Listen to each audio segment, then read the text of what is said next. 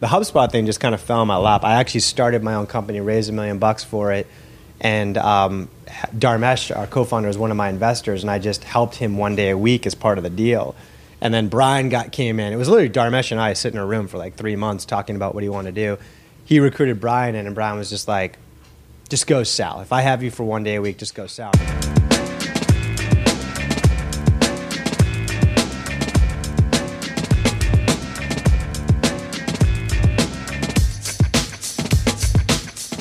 Hey everybody. I haven't done an intro in a while. Kind of have been busy and lazy, and so I've just been posting episodes, but figured I would come on and say hey and do a quick intro for this one.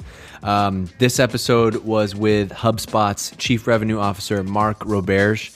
Talked a lot about the early days of HubSpot and a lot of the stuff that's changing in the way that HubSpot and other businesses are doing sales today. Had a lot of fun. Got to sit down with Mark live at Drift. Just kind of had him over for lunch and thought we'd record a conversation with the team. So stay tuned for more of that in the future. But for now, here's Mark Roberge from HubSpot. So the first question I was going to ask you is, how's a guy with a degree from MIT and a engineering background end up running sales at HubSpot? Completely accidental, serendipitous. I mean, my journey leading up to MIT was very much kind of a passion for entrepreneurship. I started my career in the late 90s, and believe it or not, for most of you in the room, you were probably in elementary school or whatever. Entrepreneurship was not very well known as a career path for someone that went to a tier 1, tier 2, tier 3 school. I think it was kind of known as your neighbor started a plumbing business, or or maybe when you were older and had experience, you might start a PR firm or something. And obviously around that time, the whole late 90s was exploding, and I just started following it. I was like, wow, this is amazing. And I jumped ship after 2 years at Accenture, and a couple of partners had started a mobile company down in New York, and I did that for a couple of years. It was one of those 10 people, scaled to 200, raised a bunch of money, scaled back to 10 people after 2001. So it didn't lead to anything successful, but the learnings were amazing, and the validation of this is my passion, I want to commit my professional career to it, was great for me. And but did you have to figure out sales? Were you I'm an engineer and I have to figure out how I get pain and how I talk to people? And yeah, a little bit. I mean, at that time I wasn't doing a ton of selling. It was just I want to do entrepreneurship. So that led to I should do a good MBA, and I went to MIT, and I figured out through there that I need to find my place in the entrepreneur ecosystem, and I don't think I loved product enough to want to go in that direction. So it was really between sales and marketing, and I loved marketing because it was a little more conducive to what you learn out of MBA with analytics and all that kind of stuff. I love sales because I love the front line, talking with people, and I knew I was going to be starting a family, and you can get paid a little more in sales. So that was the trade-off. And then the HubSpot thing just kind of fell in my lap. I actually started my own company, raised $1 million for it. And Dharmesh, our co-founder, is one of my investors, and I just helped him one day a week as part of the deal. And then Brian came in. It was literally Dharmesh and I sit in a room for 3 months talking about what he wanted to do. He recruited Brian in, and Brian was just like, just go sell. If I have you for one day a week, just go sell. And that was really what caused me to go into it. And then, a year later, I couldn't get my startup going, and they were about to explode, and they wanted me to come in and run sales. So that's how I ended up there. My dad was actually a sales coach, so he was pretty instrumental in the early days of the belly-to-belly stuff to teach me how to navigate more of a consultative sell. I think most MBAs and most people who haven't been in sales, you perceive selling as the pitch master, very convincing. There's this mystique. They hypnotize you, and then you buy a product, and that's what selling is, and you can't predict it. There's a thing I think it was with there's a thing we used to study Sandler sales, and there's a story about the vacuum guy comes to your house and just dumps a bunch of shit on your floor, and he's like, "How are you going to clean that up?" Yeah. Dude, it's so funny. I actually did that in my teenage. I sold for this company, Filter Queen. And it was it was literally a 2-hour pitch. It was the most awkward thing. So I guess I had a little sales experience before, but so literally, I don't know why, respond to an ad in a paper, and it was this patented thing where it was an amazing vacuum cleaner, but it was $1,000. Yeah. I mean, it was amazing. It just like you literally would drop all the stuff down, and you take, where's your vacuum cleaner? And you take it out and you go over it like 20 times, and then you put a little filter on the filter queen and just go over it once and show them all the dust it's missing. Then you drop down this like steel ball, and you'd suck it up with it and just go through, and it wouldn't break it. So, and then you just walk out, and they're like, "Wait, Mark!" Yeah, exactly. You literally would. None of the sales would occur. You'd be like, "I'm sorry, I just need to use your phone." I swear to God, this is what happened. I just need to use your phone, and you'd call them up. Make sure you call them from where they could hear you, and you'd call the main office, and you'd come up with some story about how this is the reason why they're not buying. And then you'd be like, "Oh, really? You can do that?" And you'd go back and I just talked to my boss, and they can give you like, I mean, that was really. I just got approval selling. from my boss, or 20% off. Right, Yeah. and that's not, what I quickly learned was selling. The way I break it down as simply as possible is, it's about quickly building trust with a complete stranger, whether it's over the phone or in person, so that you earn the right to figure out what their biggest nightmares are today. What are the biggest problems they're working on? What are the biggest opportunities that they're chasing? Yeah. And then ask yourself, do I solve that well? And if I solve that well, tell the story about your solution in a way that connects with that.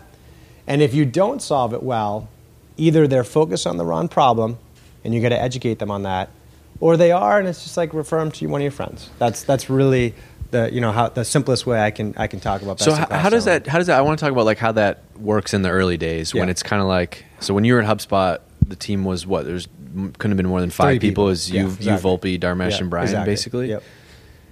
So that sales pitch is great, but like at the same time, wasn't it still the Wild West when it came to like startup sales in the early days? Like the product's always breaking, you don't know who your good customers are. Like how do you take that stuff and apply it to, almost where we're at the early stages, which is like, it's not easy to instrument everything. There isn't always a process. Yeah, so I think anytime you have these types of questions, it's interesting to dive into what happened for us, our context, what we learned from it, and then see if we can abstract it out either to you folks or just a general startup, right? So for us, we're talking about 07, 06.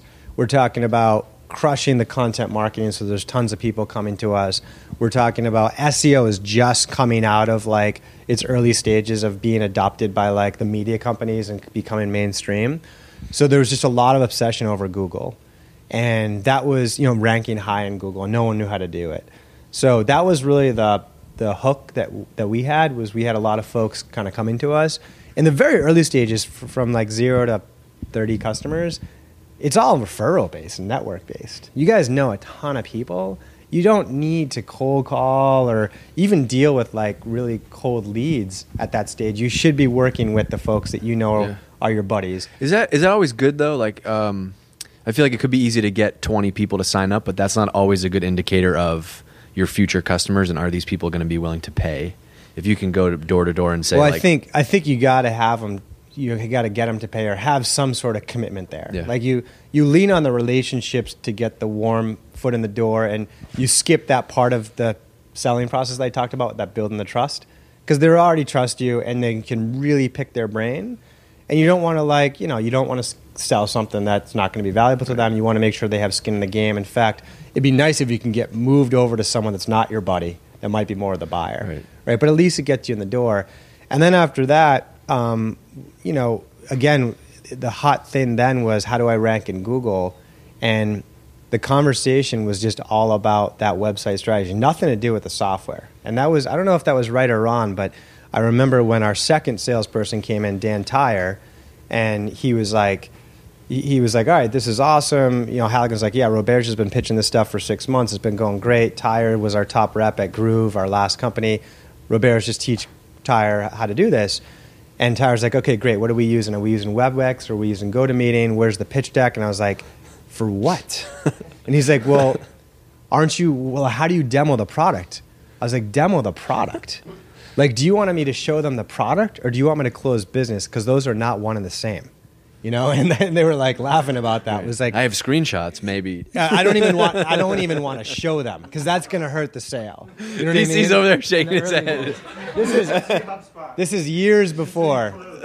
Years before the DC and Alias regime came in. But so that was kind of interesting was, when you don't and honestly, software salespeople over rely on the demo. And when you actually can get something all the way to a close without even showing the product, I mean, that just shows you that you're super focused on the vision, value prop, and their particular problems. And it worked out. I mean, hey, again, our situation was we closed everything on the sun. We closed plumbers. We closed Intuit. Right? We just felt like this mission applied to everyone. We got to 1,000 companies super fast, paying us reasonable $100 a month, not like freemium, thousands of customers. And churn was off the hook, but it was a big enough volume that we could take a step back and say, okay, where's the sweet spot, and then triple down on that.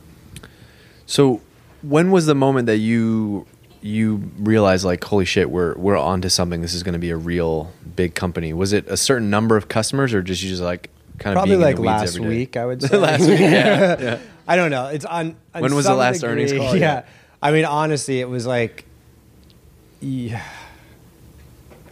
I don't know if there was a time like that. I mean, maybe, honestly, like to some degree, it sounds funny, but standing up in front of the New York Stock Exchange, ringing the bell is like possibly an answer. Because it's crazy, the whole ride. I mean, you guys are going through it now. Like, even once you get to 100 customers, you get to 1,000, churn's off the hook. You don't know if you'll be able to come back from that. Every year we hit a problem, whether it was like salesperson morale or product stability. All these things can sink the company. And Dharmesh and especially Brian had a leadership approach, which was, I think, right and something I learned from them, which was as entrepreneurs, even when we were 20 million, 50 million, 70 million in revenue, when a huge problem happened, like sales morale, product stability, customer success, they made a bold decision so extreme that it would literally sink the company if it didn't work. But they recognized that that's what it took. Can you go into one of those, like give a tactical example, whether it's just churn thing or morale or like how you guys... Yeah, like churn. Let's take churn. That was an early one. We were crushing it. Like we were bringing customers like crazy. Like I said, 100 to 1,000 customers within like 6 months. But churn blew up. And at the time, we probably had 15, 20 reps. And, we were selling this thing for $200 a month, whatever. They were like, we're doing all annual contracts, annual paid up front. So we went from having to pitch this like really kind of risky product that people didn't know if it worked for $200 a month to having to charge like $3,000 a year up front from landscapers, which is a big deal. And then we completely changed the compensation structure to reward every rep that had great churn, even if they were selling not a lot of software, and seriously penalized every rep who was selling tons of software but had high churn. I mean, you could completely kill the customer flow. You could have a mass exodus of all your salespeople, arguably some of your better ones. But it's like none of that happened. So just like more tactically on the sales side. Yeah. So the traditional model was, if you're a sales rep, you just do everything you can to close this deal. Once the deal is over, the money's in the bank. Like, I'm good. I don't need to do anything else. I've published some of this stuff if you want to see it in like Harvard Business Review. But just like the journey of a sales comp plan as you grow. Like the first one needs to be very hunter oriented. You have no customers. We need customers, right? So it's like you close a $500 a month deal, we'll pay you $1,000, $2 on the dollar, and you keep the commission as long as that company is there for 4 months. After 4 months, it's yours. But if they churn before 4 months, we're taking the whole money back. Perfect hunting plan. 100 to 1,000 customers in 6 months. But the churn rate on the customers was month 1, 0, month 2, 0, month 3, 0, month 4, 0, month 5, huge. Right? So like reps work their comp plan. Yeah. Right? So fine, it was great, and then we just switch it to a very retention oriented. But you plan. can game it that way though, because you're like, I'm gonna schmooze you until month 3, and then I'm out. You just stay on them, yeah. right? And Mark, so how you is can sign everything? a 4-month contract. 4-month contract. Never heard of a 4-month contract. No, it's just a 4-month contract. That's what we do here. Like reps will do anything for the plan. We're changing the game. Exactly. And so and that's just the first phase. There's multiple phases on that, and it really is. That's one of the underappreciated tool for the CEO even even outside of the sales, is the comp plan. Once you start scaling a sales team, is they typically delegate it to the VP of sales, who implements it from his or her last company. Totally wrong move. It's all about what stage you're at, what behaviors you're trying to drive, what strategically is happening, even outside of sales in the broader company, and how can I work that into my comp plan? Super powerful. Lever. Well, DC has given this talk a couple times. I think it's kind of related, which is like about, we're all about being customer driven, but the only way to really have a customer driven company is to align the incentives of every team to promote customer success. So like, if you say, okay, get me 100,000 visitors to our website this month, like it's easy to game that number and figure out how to do it. Yes. But if none of those people turn into happy customers, then that's not the right Exactly. alignment. I think it's like there's certainly this undocumented field that's cropping up of like across the board metrics driven management, right? Like so much more of the operations can be boiled down to key metrics that we don't appreciate. I think even like you talk on the product side around product success and the power of weekly active users, the power of an NPS that's taken every single month and solving for that, the power of like, taking a small engineering team and assign them to a true adoption number on a particular feature. And on the sales side, how we use metrics to drive the ideal hire, how we align sales and marketing. Like because of probably part of this like data explosion, there's this whole new philosophy around data-driven management that hasn't quite been codified yet, but it's in there. Yeah, or especially applying it to, probably 20, 30 years ago, you wouldn't try to instrument the sales process with data. You just kind of do things. You just you hire a 42 long ex-athlete, give him a territory and a pitch book, and play tell some him golf. to go. And that was sales strategy. And it's amazing how many companies still do that. But it's, given all the movements of inside and freemium and easier data collection, there's so much more of a science to it. How'd you guys keep hiring good people? Like you had a small team and it's, easy enough to find 10, 15, 20 people that you want to work with, but now you have to grow a sales organization of hundreds of reps. How do you keep that bar so high? Like it gets hard. You're going to hire bad people. Yeah.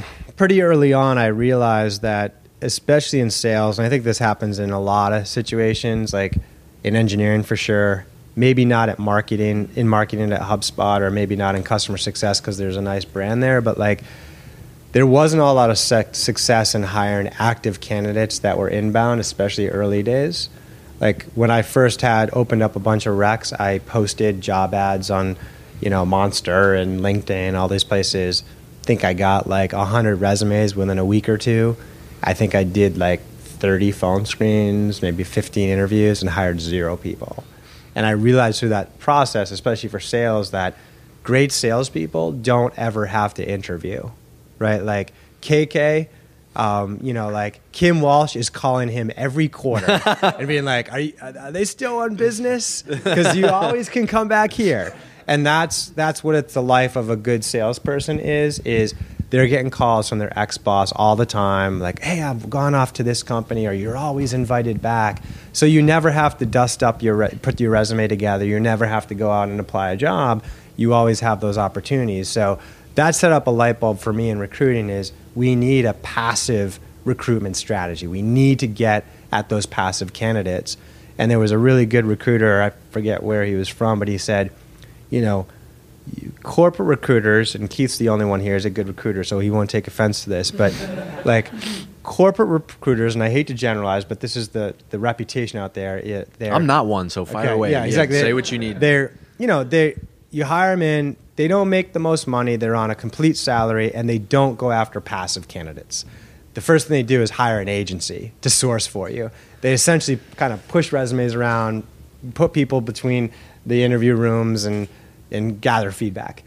Agency recruiters, they're really aggressive. They make a lot of money. Sometimes they're half base, half commission, and they're like, and then like that's good. Yeah, and people that are listening won't know what just happened, but that is good. Yeah. I was just posing for the camera.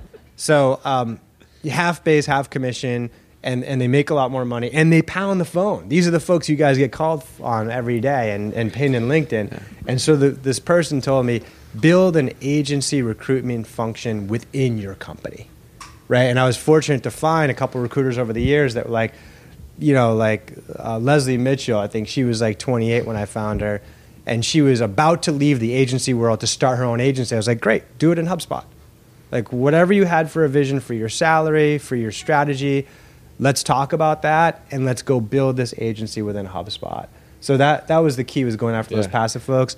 The last tip I'll give there that's usually pretty popular is the concept of the forced referral, where every company will go out and post, hey, $2,500 if you refer a friend, we hire them, etc.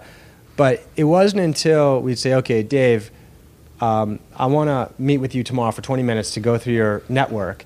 We're connected on LinkedIn. Tonight, I'm going to spend half an hour on all 275 of your connections and go through and search for people who are in Boston that went to good schools, that have 2 or 3 years of sales experience. And we're going to go through that list of 25 people. And you're going to tell me if they're good or not and how well you know them and if you can introduce them. And you'd be amazed in that meeting. It's like, 5 people were on the list are like, why didn't I think of her? She's awesome.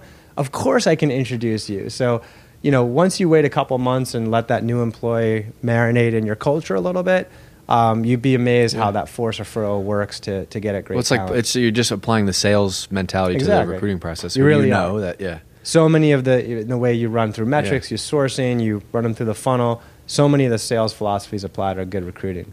All right, so maybe let's spend the last 10 minutes talking about this part, which is, so you do this, grow HubSpot, and then you end up taking on HubSpot Sales. What's the official name?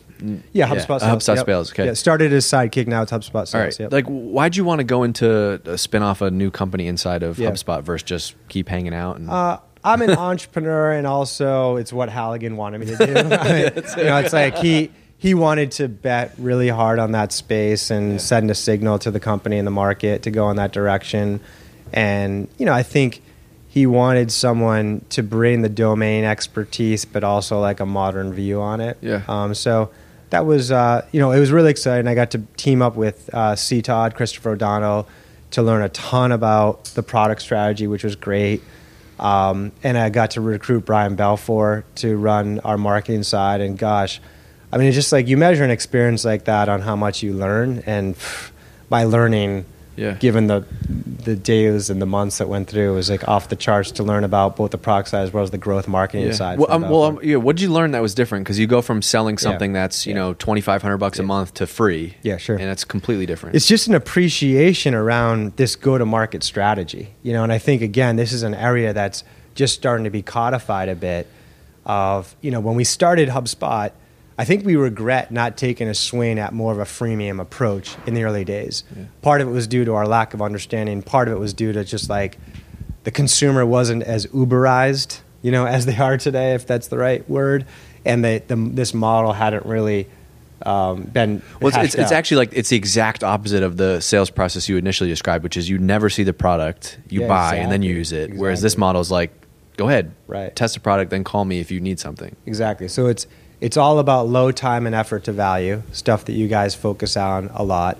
And in the marketing vision, it was challenging because it's really like there is no low time and effort to inbound marketing. Like that's the nature of the vision, is it takes many months to extract value. So it's really difficult to come up with that. Further, it's really difficult to start here to $300 a month and go backwards once you have thousands of customers. So this has been we learned from that and got to start from the ground up on all these lessons with HubSpot Sales, built Sidekick, hundreds of thousands of weekly active users, and how do you build a sales team around that? So I wrote an interesting article about how even the industry, like so many natural connotations around sales management contradict and hurt the freemium process. So let me give you an example. Most sales compensation plans reward sales reps more for the first dollar in revenue from a new customer than for upgrade revenue, right? So because it just makes sense. It's really hard to open up a door and get someone to start spending money with you than it is to say, you're already spending money with us, just spend more. What does that mean? They get a bigger percentage of the initial, like you might get 50% versus 20%. And then it's less, that's a very common standard in sales. And it makes sense given where things come from. That puts salespeople at odds with a freemium model. Because the whole point of a freemium model is to reduce friction so that folks can get engaged with the product, gain trust with it, prove value, and then expand. And so what you find is you as a product and marketing side, you implement this beautiful low friction engagement process, and you get reps calling in being like, the customer's like, I just want to start with the basic product and 2 seats. And the rep is like, no, you need to start on enterprise with 100 seats because that's how their compensation is designed. And there's a whole bunch of standards like that. Yeah. So that's an example of what I did was when we put our first 4 reps into the HubSpot sales arena, first off, I chose folks who weren't looking for, I want to make 200% of my compensation. I chose folks who were like, I really just want to be part of something new and fresh and figure it out. Right. That was really important. And then once we hit our stride and went into the next year, Halligan was like, all right, this is great. Hire 20 reps, let's go. And we sat with finance and figured out what the revenue stream would look like if we hired 20 reps and went. I was like, guys, here's the deal. I'll take the revenue goals, fine. I'll take the expense, fine. I don't want to hire the 20 reps. Give me a second. What I want to do is tell our 4 guys that the plan is to hire 20 reps, but I want to give you guys the opportunity to spread this demand amongst yourself and raise your productivity, as opposed to get really creative, use technology, use your smarts, and try to be 3 times more efficient as opposed to hiring these 20 folks. Now, every quarter we'll look at it, and if you fail, I'm going to have to make the hires. Just means less demand for you guys. And I also comp them less for the opening sale and more for the follow-on sale. And one of our reps, who's like a real aggressive guy, he was like, hey, Mark, well, that means if I get someone on the phone and they want to buy 50 seats, I'm just going to sell them 2 this month and 48 next month. I was like, fantastic. Because that's exactly what I want. I don't want to take the churn risk of 50 seats that might be a bad fit, and no one's going to upgrade 48 seats if it doesn't work. Yeah. Right? So there's a whole bunch of it changes the whole philosophy of this. Sales becomes the coach and the marketing or whatever sales expert to help drive that adoption. Exactly. All right, last one I wanted to get to before we do Q&A. Yeah. So we're at Drift. Our big learning is a big theme for like our culture. What's the last book that you read that you'd share with us? I'm actually in the process of listening to Influence at Work by Robert Cialdini, which is exciting because I have an email in my inbox from him. Yeah. I'm going to have lunch with him next week out in Austin. So it just happened to. Have you guys read that one? Really good stuff. He's like one of those academics. He's down in Arizona State that has done tremendous research in the world of sales, mostly in persuasion. Has some really good lessons that come from it. And I just noticed that he was keynoting right after I'm keynoting a speech, and I reached out to him, and I think we're going to have lunch next week. What are you going to talk to him about? I'm actually going to talk to him a lot about the move to academia and explore that a little bit. But I'll also probably try to hit him up to come speak at Inbound this year and do a blog article and see if he's interested in that as well. Cool. Thanks for doing this. Appreciate it. No worries. Yeah, thanks for having me.